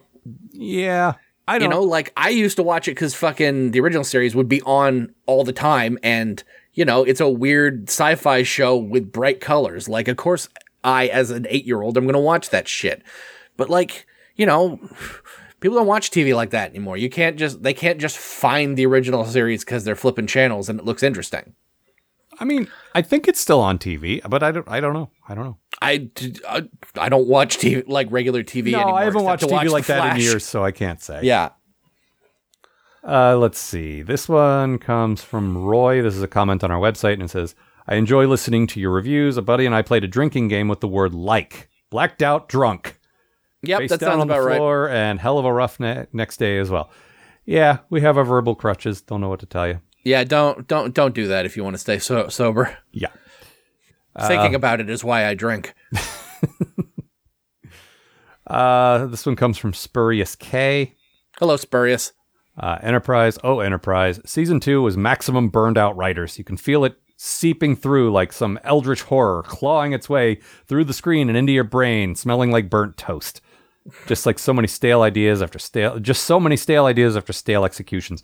Even though season 3 isn't amazing, it's clear actually having a direction to drive the show in for a season really, really helped. At least the Xindi are interesting and stuff happens. Some of which isn't Archer complaining or being in prison. Some. It'd be nice. I liked some. Let's see. This one comes from Dan. Hi, Dan. A few things. One, Al is pretty much right about dark matter. basically to account for some weird movements in space and generally still have general relativity hold. We have to pretend that there is a lot of matter and energy out there that we can't see. Yeah, that's why I thought I had read that somewhere. Cool. Educational. Yeah. 2, I think future guy showing up to tell them about the Expanse was more to be like, this isn't the temporal Cold War, it's something new. Well, I hope so. Yeah. 3, as much as Shut up, future guy. Shut up, Daniels. 3, as much as I like bashing Brannon Braga, if I recall, the temporal Cold War was a studio mandate, not him. My understanding is that he spent 2 years wanting to do interesting things with Enterprise, but the studio wouldn't let him. So he spent 2 years constantly trying to do something interesting and getting shot down until the show had such bad ratings they would let him try anything. He did his dream season for season 3 and then peaced out. This is not a spoiler since you already watched Star Trek Beyond. Balthazar Edison. Balthazar Edison. Going to buy some box again. Buy some box again. All right. Early, okay? Not your best one. Fighting the Zindi. And it's got a quote from Balthazar Edison here. I fought for humanity. Lost millions to the Zindi and Romulan wars. And for what? For the Federation to sit me in a captain's chair and break bread with the enemy. Is that an okay Balthazar Edison? I love you, Balthazar Edison. Hello. No, you don't. Balthazar Edison. Look, this is the real way that guy talks, all right? This is the way Idris Elba actually sounds when he's talking. Gonna cancel the apocalypse. What was his monster name? Crate? Was he Crate? Sure, Crank? You're just thinking of boxes now. Crate. Yes, Crate. Boxes full of baseballs. Yeah. Okay. Crake? No, it was... Was it Cake? Yes. Cake. Cake. Yes, probably Cake. Oh, I had it and then I lost it, and it doesn't matter because I didn't like that guy. With Finn the human and Cake the that guy. Monster guy. The fun will never end. It's adventure time. This one comes from Steven, and he says, Hi, Alan Matt. Why do you think so many episodes lately have terrible endings? I actually enjoyed, or as much as you can enjoy, Enterprise. A lot of the episodes as they unfolded, even the Ghost episode with Hoshi, but the endings just retroactively sour the whole thing. I mean, endings are hard. These guys, and I say this over and over again, but these guys have 5 story outlines that they use. Mm-hmm. And it's, 1, they kind of suck, but 2, they're always the same thing. Yep. So there's that. Have you watched some of the extras on the Blu-rays? They go over a lot about what you talk about from Memory Alpha and the writing process, and I think some of your questions would be answered there on why the show was so bad in general. I find it a lot more interesting than the show itself. Yeah, I've seen some of that. Yeah. I'm not going to watch more Enterprise stuff. Like, I don't know. You might want to watch the guy who plays Trip talking about whatever. Like, I don't like the idea of there being a person who looks like Trip who isn't Trip. Yeah, that's fair. By which I mean there being an actor who plays Trip. I just want Trip as the character. It's like in the same way that I'm uncomfortable with the idea of Peter Venkman and Bill Murray being 2 different people. I guess that's fair.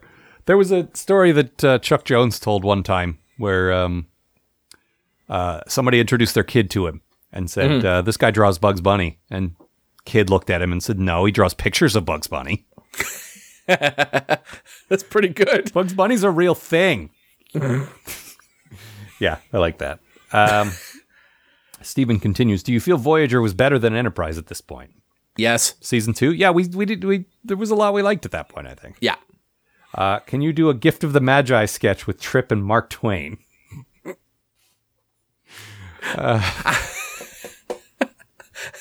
I sold my hair to get you this watch fob.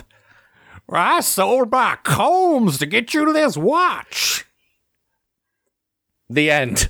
My watch tells time. Okay. So does my hair. That's why I hate time, because of Mark Twain. I still, no kidding, this is true. I hate the real Mark Twain because of that Star Trek episode. Yeah, that's true. Like, I have had occasion to see quotes from him, to occasionally read like a short story of his in a collection or whatever. I don't remember when it came up, but I like, here's the thing by Mark Twain. Nope, no thank you.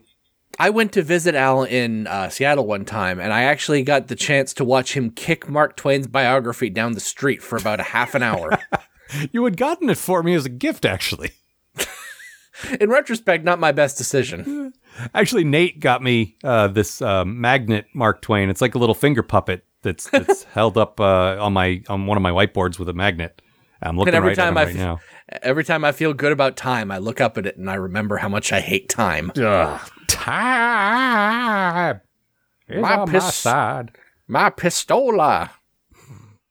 I gotta stop Data from doing whatever the fuck he was doing. Mr. Data. Yeah. Miss Guinan, I do declare. Wow. See, this one comes from Richard. Hi, Richard. Richard, our troubadour. Oh, yes. Awesome. Looks like Al accidentally summoned Ricky the catfish sprite. So, you want a song about catfish? And then this mess showed up in my GarageBand folder. So, that's how music works. There we go. Want to hear the song that Richard did? Oh, there's catfish. Yes, there's catfish. Catfish on the Enterprise. Hey, as you know, there's catfish. Lots of catfish. Catfish on the Enterprise. It's a big old boat in space. Richard, you have done it again. If you're ever wondering why, here in the middle of here at the end of season 2, we're still powering along. We're right in the middle, like right in the eye of the hurricane. Yeah, it's because occasionally we get stuff like that. Listeners will write in and say things like that, or do things like that. Yeah, just delightful. That keeps me strong, man. That will be in the show notes. I've been putting those on our I have a SoundCloud page of different things that I've done, and I put those there so people can listen and download if they like. While you're there, remind yourself of some of the other hits. Oh yeah, that Richard's made for us. A bunch of great songs. I recently played the ROM song to myself, and was not disappointed. No, pretty great. Let's see. Richard says, hope this is still a thing. I heard Matt make a Cisco is bad at math joke the other day. Well, you heard it earlier in this episode. Yeah, you're in luck. So who knows what can come back. Then there's some stuff about the Orville that, sorry, you guys have made me hate the Orville. Let's see. This is from Scott. Oh, Gay Scott, he calls himself. I guess we called him that once or twice, and now he's taken it up. I kind of regret doing that. So yeah, I mean, if he's going to own it, good. Yeah, that's fine, but at the time, I kind of thought it was okay to say stuff like that, and maybe less so now. Yeah. Would you let... I'm going to apologize for that right now, actually. Yeah. Sorry. We've got the time. Sorry, Scott. Yeah, sorry. We appreciate you owning it, but yes. That was shitty of us. He says, wanted your opinion as esteemed Trekologists, Trekademics, Trekintellectuals, whatever. We now have two Star Trek series, and technically the 3 Abram movies set in the show's past. Why do you think they won't boldly go into the undiscovered country of what comes after DS9 and Voyager? That's what I want. That's the, like... I get it. I get it because I think you come up with so much magic technology that can solve all the problems. That's a big part of it. Like, probably they're tired of holodecks, and they're tired of, like, all the different stuff you can do to just fix everything. That if you go back a little, it's still futuristic, but you don't have all that stuff. Yeah. That's probably why. Plus, with stuff like Discovery, you can do stuff like, oh, this main character knows Spock, a character you've heard of. Yeah, or here's Harry Mudd. Yeah, exactly. Like, it's that whole people only want things they've heard of thing, you know? Yeah. Like, and I hate it. And I would love if... It's weird because the thing in Discovery that I think people don't like is that it's not enough like other Star Trek. Do you remember there was I think it was J.J. Abrams, but I don't remember. We did an episode about series pitches a couple of years ago. And one of them was going to be 100 years after the end of Voyager, which is like the end of Nemesis, which is the furthest out that timeline ever got. Was that Brian Fuller? It was either Brian Fuller or J.J. Abrams. I don't know. No, it wasn't Abrams. It wasn't okay. No, and it might have been Brian Singer now that I think of it. And it wasn't, I know it wasn't, Straczynski. No, that was a different thing. That was actually a similar to the Abrams thing where it was a reboot. Yeah. But someone had a pitch for like a Trek series that was going to take place 100 years from the 24th century. It was going to have a guy called like George A. Kirk or something. It was going to be Kirk's descendant. And in concept, you know, I'm down for that. Like, yeah, show us the future. It's a show about the future. I think there's so many ways you could do it. You don't necessarily have to go forward, but if you go back, don't just like do a Voyager type show that's away from everything. Mm-hmm. And you could set it in Kirk's time or what, like if you like the aesthetic, if you like, like if you want it to be on an original classic Enterprise type ship, send those guys to another galaxy. They angered some Q type being and he sent them to another, like a completely other galaxy. And so there's no Federation at all. Yeah. For instance, just off the top of my head. There's so many things you could do. Yeah. And they're just not. Yeah, I would love that, but, you know, like, it's easier and safer to just do, like, yeah, these guys know Spock. I also think there is a perception that there's a lot of baggage with the new Trek series, that if it takes place after everything, that the audience will be expected to know everything that came before. Sure, and I mean... And with Discovery, you're only expected to kind of know the original series. That might be part of it, too, like, from a marketing standpoint. I don't believe it, I don't agree with it, but I think that's how the suits see it. So, I don't know. Let's see. This one comes from James. Dear Matt and Al, you're sent back in time and made showrunners for the 3rd season of Enterprise. Braga has been fired and Berman is in jail. With some degree of realism, what are the first 5 things you do to improve the show? I think we already covered that. We sort of hit that, yeah. Yeah. It's a great question. It just happened to come up earlier in the episode. So, this one comes from Chris. Hey, Hi, guys. Chris. Thanks for slogging through Enterprise for us. I personally don't hate it as much as you do, but I think that's only because I selectively remember seasons 3 and 4 and forget seasons 1 and 2 exist. I've always been a huge fan of season 3, so I can't wait to hear your opinion. I wanted to write to you and tell you about the only Enterprise story ever told in comics. In Star Trek Waypoint number 4, a young Jonathan Archer goes out to the woods to play, and his parents make him take the family beagle that he hates. A Suliban appears, kicks him into a frozen lake, and the beagle seems to save him, which makes him love beagles. Flash forward to the present day, around season 1, and Archer realizes that crewman Daniels sent Porthos back in time to save him from a Suliban attack. Even the material about this show that comes out over 10 years later makes it hard to defend it. That's fucking stupid. It is. I remember that one, and I remember kind of just skimming over it because it's like, wait, I haven't watched Enterprise yet. I don't want to. Yeah. Yeah. That's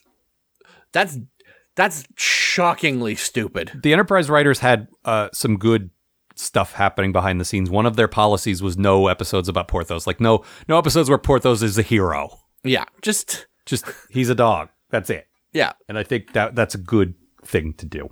Who sends a dog back in time to help somebody? What the fuck's wrong with you? Daniels. Send a lifeguard.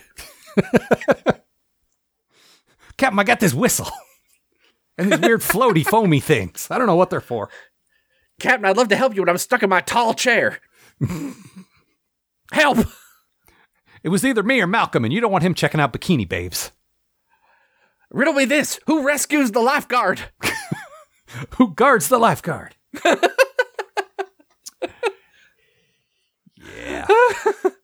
That sounds fucking dumb as hell. That does remind me, though, there is, going back to we were talking about books and stuff. Christopher Bennett, one of the authors that I like, wrote a whole series of, I think they're called Rise of the Federation or something like that. They take place post-Enterprise. Yes. Where they actually build the Federation, and I think they touch on the Romulan War and like a bunch of stuff we wanted from this show. Like, speaking of going back and fixing it a bit, I'm actually looking forward to sampling some Enterprise novels, seeing some other writers' takes on, like, maybe they could make this better. Yeah. No, I think that'd be a great idea. Maybe that's a mistake, but maybe the correct writer could make it not terrible. Like, I can think of some ideas, even in the framework of what they've established in the show. If someone just said, hey, we like all the stupid shit you say on your podcast. Here's some money, write a novel. Yeah. Like a Star Trek novel. I could come up with a good Enterprise novel, I bet. Oh, sure, yeah. There's enough good characters and interesting concepts to do that. Mm-hmm. So, anyway, last one comes from Stacy. Yeah. Hi, Stacy. First, she points out the Balthazar Edison mentions the Xindi thing in Beyond. That's true. The Xindi. Yeah. So I think what they're referring to is me saying no one's ever talked about it before. And yeah, okay. But sorry. Still. Yeah. It's never come up before that. I'm sure if we'd watched Beyond recently, we would have noticed that. But, like... Yeah, possibly. At the time, we were still watching Voyager, right? Yeah. Yeah. And probably didn't realize. Probably. And then Stacy says, too, in the last episode, you mentioned you like episodes that have random things you don't see interconnected, but actually are. You would probably like the show Dirk Gently's Holistic Detective Agency. Well, I've seen it, and I do like it. So that's been on my to-watch list for a while. I definitely enjoy the fundamental interconnectedness of all things. They're not a lot like the books. That's fine. I don't remember liking the books very much. The books are all right. I haven't read them since, like, I finished the Hitchhiker's books for the first time and was looking for something else.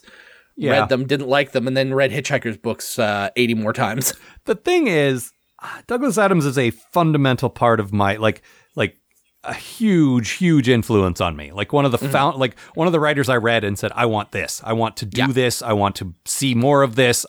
This is my aesthetic. Mm-hmm. But going back not too long ago and reading again, like he's incredibly clever. Mm-hmm. He is one of the most clever writers I've ever read, but he's not a very good storyteller. Like, all of his stories depend on some random element moving things around, and like in Hitchhikers, it's the improbability drive. In Dirk Gently, it's the interconnectedness of all things. Like, he can't just move characters from A to B. He's got to find a way to scramble it and random it up to tell his jokes. Like, he's just not very good at plot. It's his stuff feels very episodic, which, you know, might just be because it used to be an episode show, but even the books always felt that way to me. Yeah. Like, this thing, then this thing, then this thing. Yeah. And as a comedy writer, I see it. Like, you're leading us from one great joke idea to the next, but they don't really hold together as novels to me. Sure. Like, in terms of a story with an arc where a character grows and changes. Like, that doesn't really happen. I mean, that might be why my favorite version's always been the radio show. That could be. Because it doesn't matter. It's just a random, like, and I like that as a joke, like as a joke dispensing machine. Sure. But in terms of, you know, linear plot, not the best. That said, I've only seen season 1 of Dirk Gently. The second season just ended, and I find it worked better all in one go. So now that it's done, I can watch that too. Everything feels random, but actually ends up being connected. And it basically, what it plays as is Doctor Who. Oh, cool. Dirk is this insane force of nature character that just jumps into a thing without looking and deals with the consequences later. And he's got a hapless assistant that kind of has to clean up after him. And it just feels and he's the only British one in it. So in that respect, also, he kind of reminds you of Doctor Who, because he cool. bursts onto the scene and starts, you know, rattling off things in a British accent. And the other guy's just, sorry about him.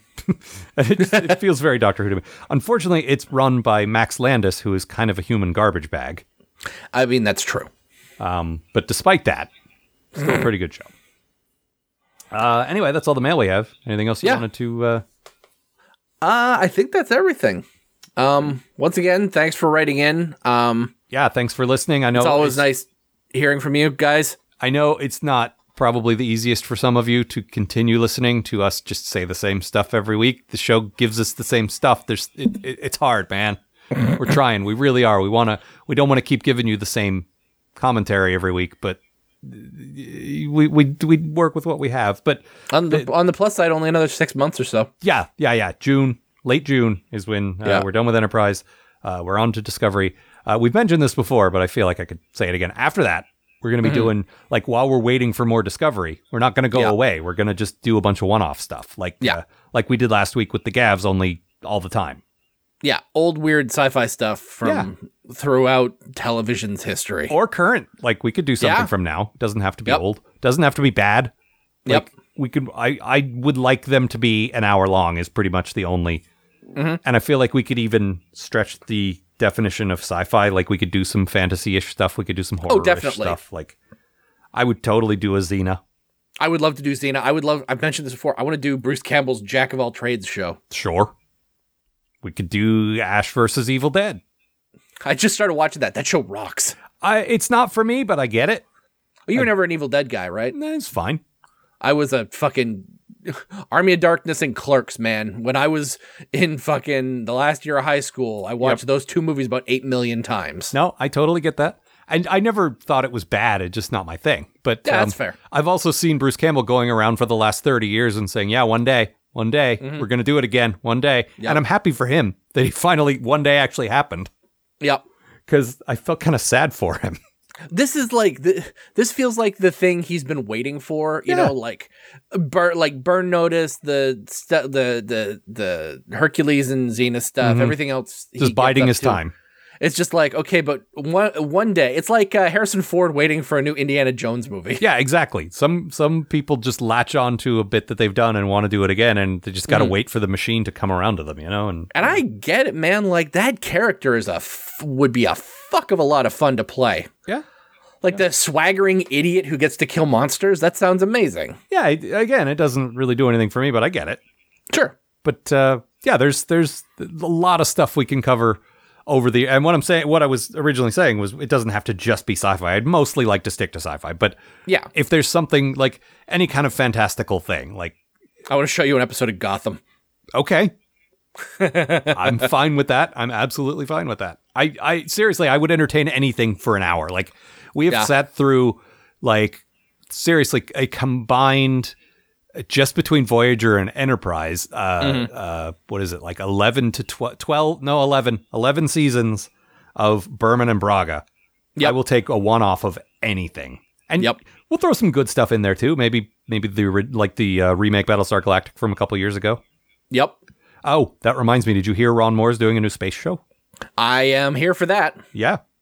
I guess Apple's trying to launch their own streaming thing, and I don't love that. But well, at this point, every company is like. Yeah, I know. This is the world we live in now. I know, and are probably going to be for a while. Mm-hmm. But that could be interesting. But I mean, it doesn't have to be garbage. Although my personal preference is the more obscure, weird shit, the better. Not necessarily bad, but just like here's a show from like the mid '60s that. What the hell were they thinking? Like that's the kind of stuff I like to dig up. We just the puppet show we just did with the Gavs last week. Yeah, that's a good example. I've never heard of that. Yeah, and it was the weirdest goddamn thing I've seen in a long time. It wasn't really good, but it was interesting to watch for an hour. Yeah. And I'd love to do. I want to find the Questor tapes. Oh, totally. The other Gene Roddenberry series. One of the other Gene Roddenberry series. Yeah. He got a bunch half-ass off the ground. Yeah. But there's a bunch of stuff like that. There was a British, oh God, what was it? It's an anthology show like Twilight Zone and The Outer Limits, but it was a British one that didn't run for very long that I actually kind of liked. Journey to the Unknown from the late 60s. Oh, good title. Yeah, I think you might enjoy. I grabbed up a whole bunch of anthology shows. I was on a kick for a while. Sure. Amazing Stories from Amazing the Stories. I was just going to say, that's Spielberg, right? Yeah. Well, he produced. Yeah, I'd love to check that out. Ray Bradbury Theater was a thing for a while. There was a Masters of Sci-Fi that briefly ran that was like same as Masters of Horror, but not nearly. It just wasn't as good, right? Yeah, because Masters of Horror got these great horror directors, and Masters of Sci-Fi, I think, got great writers, but they didn't really go after the big directors. So that's too bad. Yeah. It was a little disappointing. However, I believe it was hosted by Jonathan Frakes, so that's something. No, but there's a billion things, and after we run through our initial wish list, we could definitely take suggestions from the audience. We might absolutely. We might not take them, but we would definitely listen to them. Yeah. Oh, one other thing, and we could cut this if you're not into it. Uh-huh. How would you feel after we finish all of Star Trek that exists? Uh-huh. Maybe choosing, say, 5 episodes from the past, and not replacing not replacing them, but recording new versions of them to go alongside the old ones. Dude, you know I'm down for that. I know there's a handful of original series like early on that you want to do, but there's a couple others where it's like, okay, my take on this might be different now. I even just like going back to like an episode, like episodes, just to see what we think about it. Yeah, I don't want to do it. I don't want to do a lot of it. I feel like we could pick 5 that for That'd be whatever a good idea. No, and to like maybe from each series or something. Yeah. Well, no, there's a handful of original series ones that we kind of wish there. And again, we would keep the old ones out there. It's not a George Lucas thing where you can't get the original anymore. It's just it's out there if you want it, but also, hey, here's one where the mics are on. And I like that. Thought about it for 5 seconds. Yeah, no, I like that a lot. And for instance, there's 1 or 2 sort of problematic things that I maybe hadn't considered back then that maybe now I'd feel differently about, or stuff like that. Yeah, absolutely. Or if we wanted to torture ourselves, we could go back and watch Past Tense again, or whatever. We're not doing. Oh, it's good now. Yeah, it's not. Still not. All right, so that's all for this time. If you want to write to us for the next one, which won't be until April, I think. Yeah, something like that. Early April. But, anytime you want to write to us, postatomichorror@gmail.com. The website is postatomichorror.com. There's a link near the top for the store if you want to buy, shirts or whatever. That'd be cool. Yep, we got the Post-to-Toe shirt. Yeah, that's true. Also, which is really cool. A classic logo shirt, also good. Excellent Christmas present that will not arrive before Christmas. Oh, God, this show posts after Christmas, I believe. Yeah. Oh, for me, it's still the 22nd. Yeah. And I guess for you, too. Yeah. I'm only 100 miles north of you. We're in the same time zone. And the same date. Fucking time. Time! We have a Tumblr, postatomichorror.tumblr.com. If you're a Facebook person, sure, whatever. There is a Facebook page for Algar Productions, which posts stuff along with things for the other podcasts that I produce, Containment Corner and We're Trying, and other stuff. If you want to check that out, there'd be news about our game. Oh, our game will be out in January. Go to pinheadgames.com to find out about that. Yep. You can, the trailer's up on YouTube. Facebook page, as I recall, right? Yeah, I put it on YouTube and I linked to it elsewhere. But yeah, check all that stuff out. And on Twitter, I am at Algar. He is at RobotMatt. Yep. And like us on iTunes or whatever. Sure, fine. And yeah. All right. See ya, folks. See ya, folks.